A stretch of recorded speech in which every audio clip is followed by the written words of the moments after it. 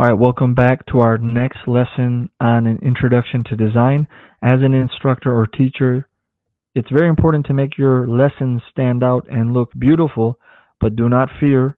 We have a great, easy, and free option. Yes, I said free.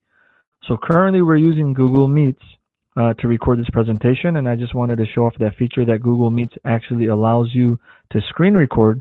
So it's a great option for many different tasks that you want to complete. So on this screen and on this tab, we're going to see Canva for Education. And the first option that comes up says Canva for Education, free graphic design tools for schools. Let's go ahead and click on it. So right here it says Canva for Education, the creativity tool for every classroom, 100% free now and forever. So the reason we want Canva is because it's going to give us a lot of templates. Right here it says over 60,000 templates, 2 million images, many icons and illustrations, many fonts. It's also going to give you storage, and it's going to help you design lessons, PowerPoints, flyers, announcements, and much more. Infographics, posters, class schedules, lesson plans, presentations, right? And the most important part of this all is that it is free.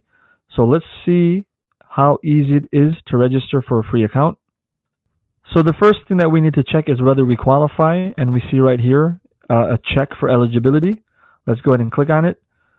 So in order to qualify, you must have an existing Canva account. That's no problem. We can set that up in under a minute by linking it to your email.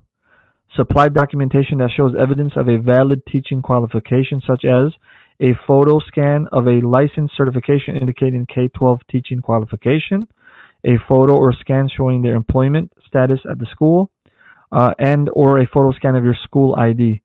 So that's how you can qualify. And if you do qualify, this is where you're going to apply, right? You're going to answer some questions, fill out some information, mention how many students go to your school, how many students are in your class. You're going to select your country, enter in your email address, and they're going to ask you a couple questions.